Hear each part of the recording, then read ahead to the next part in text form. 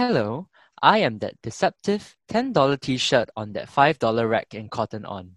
Oz. And I'm the miner who developed blindness by being born and raised in your ceiling, Ray. And welcome to Skinny Skinny Thoughts, where skinny thoughts share skinny thoughts. Welcome back to this season where we're reviewing the episodes of RuPaul's Drag Race All-Stars Season 5. This week, Episode 5.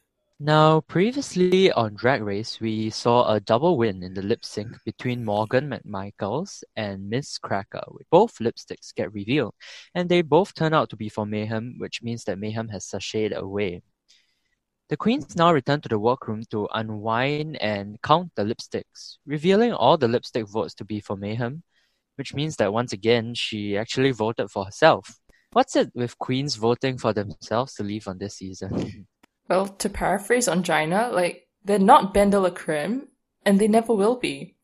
While giving up may be the case for some queens, I think, as we mentioned last week, others, they just know that their drag aesthetic isn't what the competition is looking for, so they know it's their time to leave. But I feel that should also be tempered with an element of persistence, make sure that you're not going down without a fight, and that no matter what, you leave with no regrets about your effort and your performance.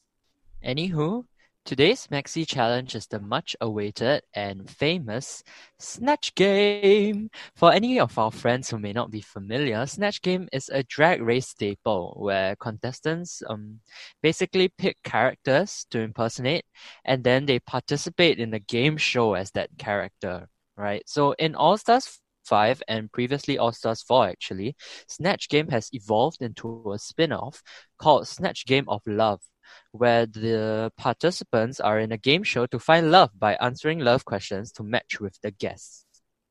So I think this round of All-Star Snatch Game should actually be quite interesting. Quite a handful of the queens didn't participate in the original Snatch Game on their original season, right? Such as Blair and India. So looking at the whole spread of the contestants and the characters that they're doing, what do you think? I think it's a very diverse and eclectic range of characters that readily appeals to many different people, because there may be characters you don't know, but there definitely will be at least one you're most familiar with. I personally am not a big fan of Ellen, unfortunately, sorry Blair, but given Jeffree Star's long overdue moment of reckoning currently, I was interested to see if India could somehow make her impersonation of Jefferson Starship somewhat likable. Looking at the 6 different characters, I think I was actually the most excited for Blair's Ellen. I think the similarity is really uncanny, and Ellen has such a bright and infectious energy, right, that I thought it was a great choice for Blair to whip out. At the same time, I must say that I'm not necessarily the best audience for Snatch Game in general, because I'm not really the biggest pop culture junkie out there. And I don't always know many of the people that the girls reference in Snatch Game, right? Like, for this set of characters, I don't really know that much about Walter Mercado or Flavor Flav. Well, neither do I, but beforehand I just kind of vaguely knew of their existence. So for everyone who doesn't know, Walter Mercado is a Puerto Rican astrologer and actor who I believe has a Netflix documentary about his life out right now. Flavor Flav is an American rapper who you may recognize from his rap group Public Enemy and for his signature gigantic clock necklace. But during the preparation stages in the workroom, something Rue mentioned repeatedly was the need to make it funny, especially for people who aren't familiar with your character. So it's a real challenge for the queens to not only capture the essence and mannerisms of that celebrity in their impersonation, and be able to come up with what that celebrity would answer on the fly, but also to make them accessible and funny to people who don't know who they are. So moving into the Snatch Game of Love, the girls split into 2 groups of 3 to match or snatch with our celebrity guest judges. Our first set of 3 comes with Tommy Dorfman, and he's trying to find love with our three contestants: Cracker's Lady Gaga, Alexis's Walter Mercado, and India's Jeffree Star. So let's run over their performances. What are your thoughts? Walter Mercado by Alexis was impeccable. I think the judges said it best when they said that the best impersonations on Snatch Game are the ones where it's somebody you don't know, but by the end of it, you know exactly who they are, and that's what Alexis gave us. I wasn't familiar with Walter Mercado before, but by the end of the Snatch Game, I could kind of tell just the kind of person he is. And there's an unspoken rule of Snatch Game at this point. Don't even try to impersonate Lady Gaga because you will fail miserably. Cracker definitely looked like Gaga to a T, but she simply was bland and didn't bring the jokes, to the point I was mentally screaming that line from AS4 by Trinity the Tuck, "Where are the jokes?" Speaking of fail miserably, let's talk about India as Jafar Star. Unfortunate timing of the episode release, given that Jeremiah Starfish's past racist and Nazi behavior has been brought to light once more, but then again, it may be a good thing that her Jar Jar Stinks impersonation was just as bad as the human, if not worse. Unfortunately, the judges' critiques were right for her because Jedediah Starburst, whether you like it or not, has a massive personality, which India didn't bring. Yeah. All those aliases for the demon, right? I think, Yeah. but I think we can all unequivocally agree with Blair when she commented that India's Jeffrey was hard to watch. I think India didn't lean into the character hard enough for it to be funny, right? Because Jeffrey sort of has a screw everything kind of vulgarness and chaotic energy to him. And while India did copy some of his catchphrases, that kind of severity wasn't really present. I think Cracker kind of coasted by here, right? She similarly also had some of Gaga's trademark phrases on check, like the 100 people in a room or A Star is Born references, but it didn't necessarily feel like Gaga so much so as it felt like Cracker impersonating Gaga. And then Alexis really shone here as Walter Mercado, right? Once again, you could tell how comfortable in her character she was when she didn't have to force anything and could comfortably play off the other people she was interacting with, such as telling everyone that she psychicked out Tommy's belt, or telling that Jeffrey's breath smelled like confusion and regret. I thought that was really funny. So I think Alexis really is on quite a roll here, right? Combined off of her insane performance on SheMZ last week. Mm-hmm. So our next set of three are the Snatchelerettes, Blair's Ellen DeGeneres, Jujubee's Eartha Kitt, the OG Catwoman, and Shay's Flavor Flav. Our Snatchler is Jeffrey Bowyer Chapman. Speaking of which, what's with this weird tension thing he's got going on between him and Rue this episode? I think looking at this trio, I would say once again that Shay and Jujubee are clear front runners of the group. Personally, I liked Juju's performance a bit more than Shay's, because Shay's Flavor Flav leaned a bit more into that kind of dude, bro, yeah energy. But nonetheless, it was a very good immersion of the character, I think.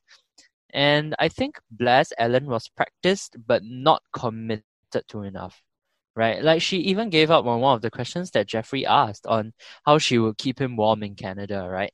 The mannerisms were on point, but I think not committed to enough to be a fully fledged, like, humorous performance for drag. Agreed. But this group was so strong, I feel that Blair's comparatively weaker Ellen even seemed somewhat okay. I don't think I can say much about Shay and Juju because their performances really speak for themselves. They're instantly iconic and will go down in that long list of legendary Snatch Game performances. Once more, they did what Alexis did for Walter Mercado. Even if we didn't know their characters very well, by the end of it, they were so funny, we know exactly who the character is. Anyway, now to the runway. Runway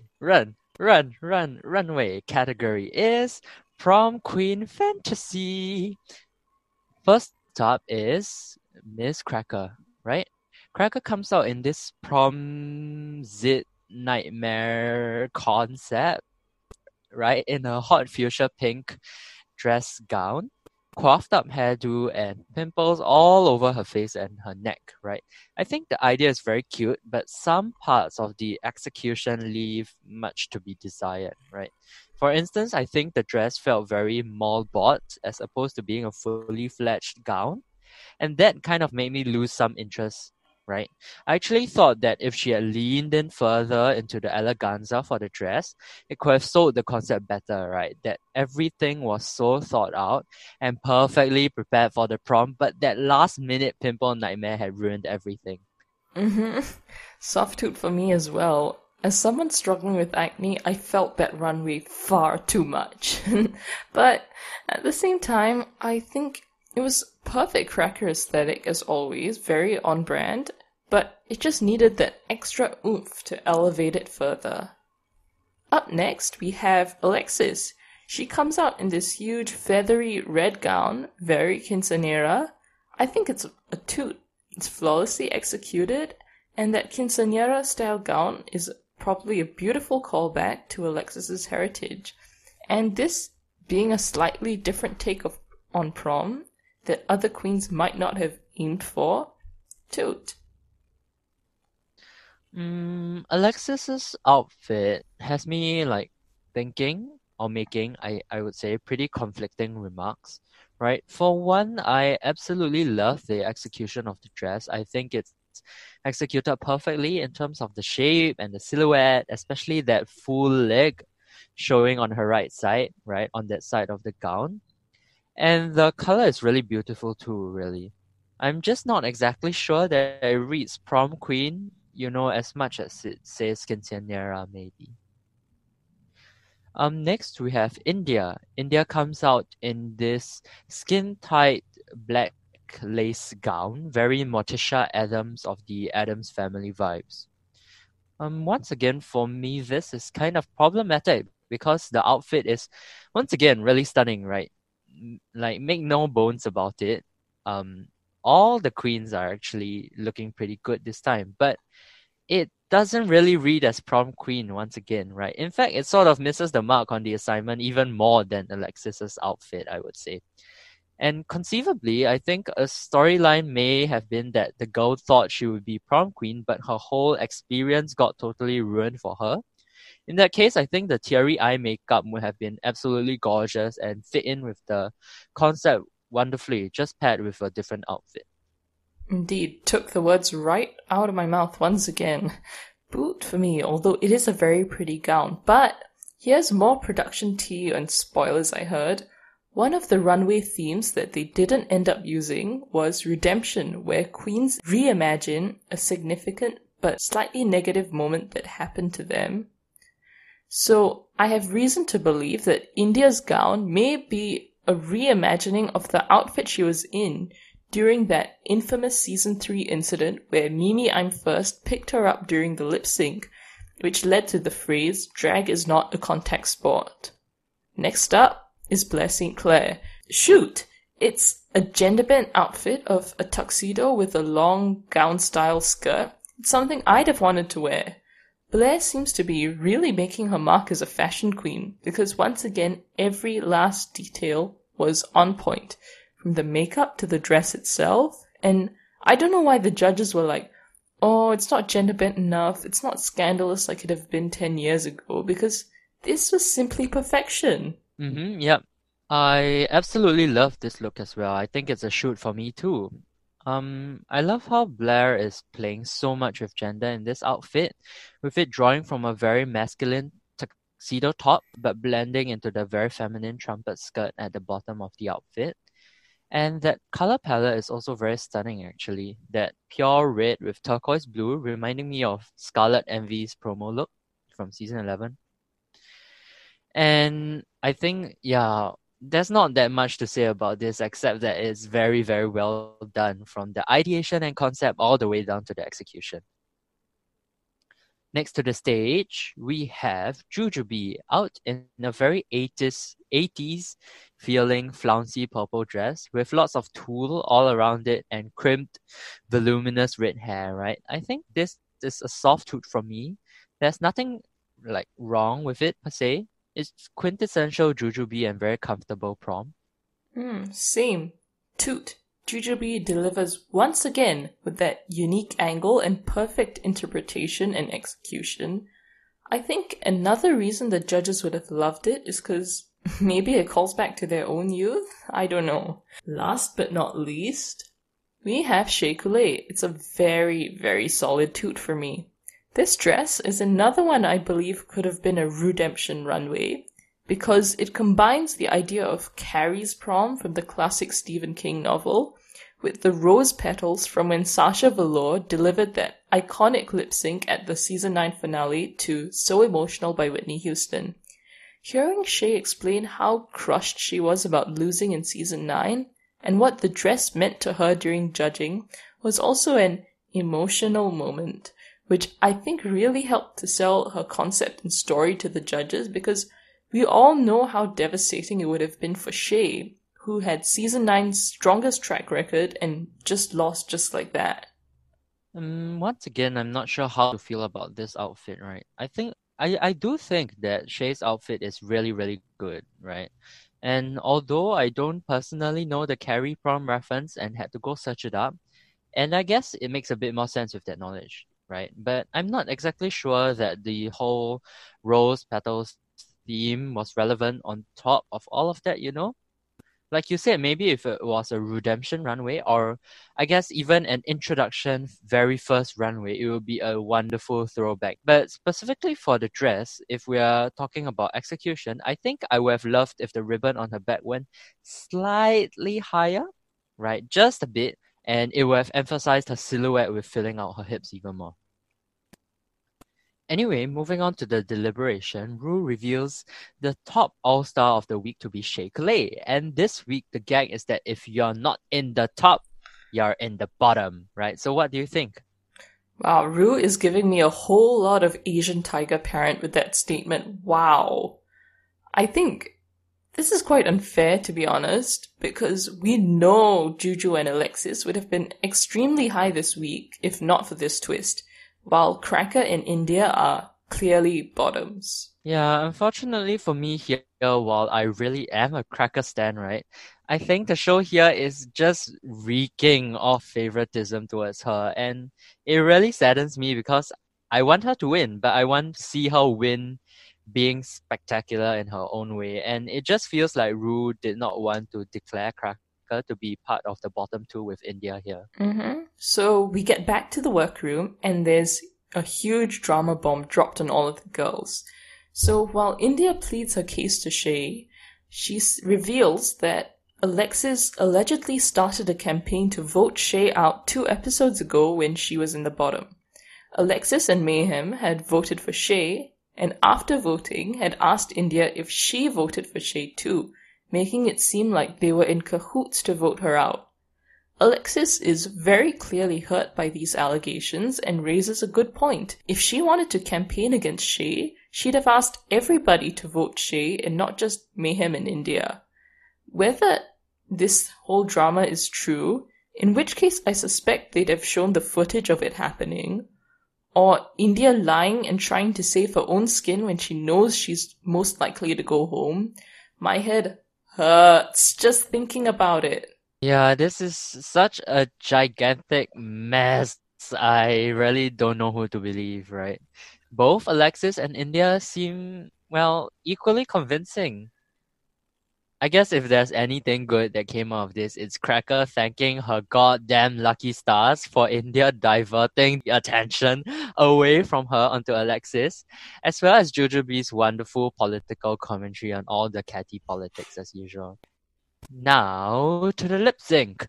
The time has come to reveal today's lip sync assassin, and it turns out to be Miss Vanjie. Miss Vanjie. Miss Vanjie. It's Miss Vanessa Vanjie Mateo, iconic Drag Race meme queen, and Miss Alexis Mateo's drag daughter, right? Now, Vanjie is cute and all, but I'm really not sure that she is anything much of a lip sync assassin per se. She definitely did survive through many lip syncs on season 11, but I'm not sure that she's that exquisite or practiced at a lip sync as compared to the other queens that we've categorized as assassins. Agreed. Vanjie is really cute and sweet, but I think her lip syncs are on par with most girls, rather than majorly exceptional. I think they brought her back for that infectious positive personality and also the gag of Alexis potentially being sent home by her own drag daughter. But this week, Shea gave a more understated lip sync, using her stage presence to sell it more than tricks and stunts, while Vanjie was turning it out majorly but didn't quite fit the song. I definitely agree with that decision, right? That Shea won the lip sync. Unfortunately for Vanjie, I think Madonna and Open Your Heart just suits Shea's sultry tone toward the lip sync more, not Vanjie's more bangy and hood vibe, right? And also, unfortunately, Vanjie didn't bring that sort of jacked up wackiness and kookiness to the lip sync, like what she did right before she left the stage. Open your legs to me, which was so funny, by the way. In any case, moving to the elimination, right? Shea wins the lip sync and reveals her lipstick chosen to be India's. This was such a gag, really. I honestly thought that Shea was going to eliminate Alexis with all the drama going on. But at this point, India's bottomed 4 times in a row, and there's no Rolaska talks to save her like there was for Roxy Andrews in All Stars 2 when she was in the same situation. India had a monologue before leaving the stage, asking the girls to remember 4 H's when competing. Be humble, stay happy, listen to your heart, and be honest. And she told Shea in front of all the other girls that she wasn't lying. I think that was such a cryptic and pointed message that was so targeted at Alexis you could feel the tension in the air. It kind of felt like a little final suicide bomb she dropped on the girls right before leaving. And I'm sure the girls will be talking about this whole debacle on next week's episode. But in any case, that brings us to the end of episode 5. I must say that Alexis has continued to surprise me pleasantly and is constantly improving her showing. Although this week's whole kerfuffle has definitely ruffled some feathers which she's gonna have to deal with. But at the same time, I'm worried for Alexis because she's been very strong, but she hasn't won anything. And neither has Blair, so I suspect maybe one of them has to go home next episode, just based on track record. But God knows that there'll be another bombshell to complicate decisions next week. Well, this brings us to the end of the episode. This has been Skinny Thoughts with Ray and Oz. Thank you for listening and join us next week for another episode of Skinny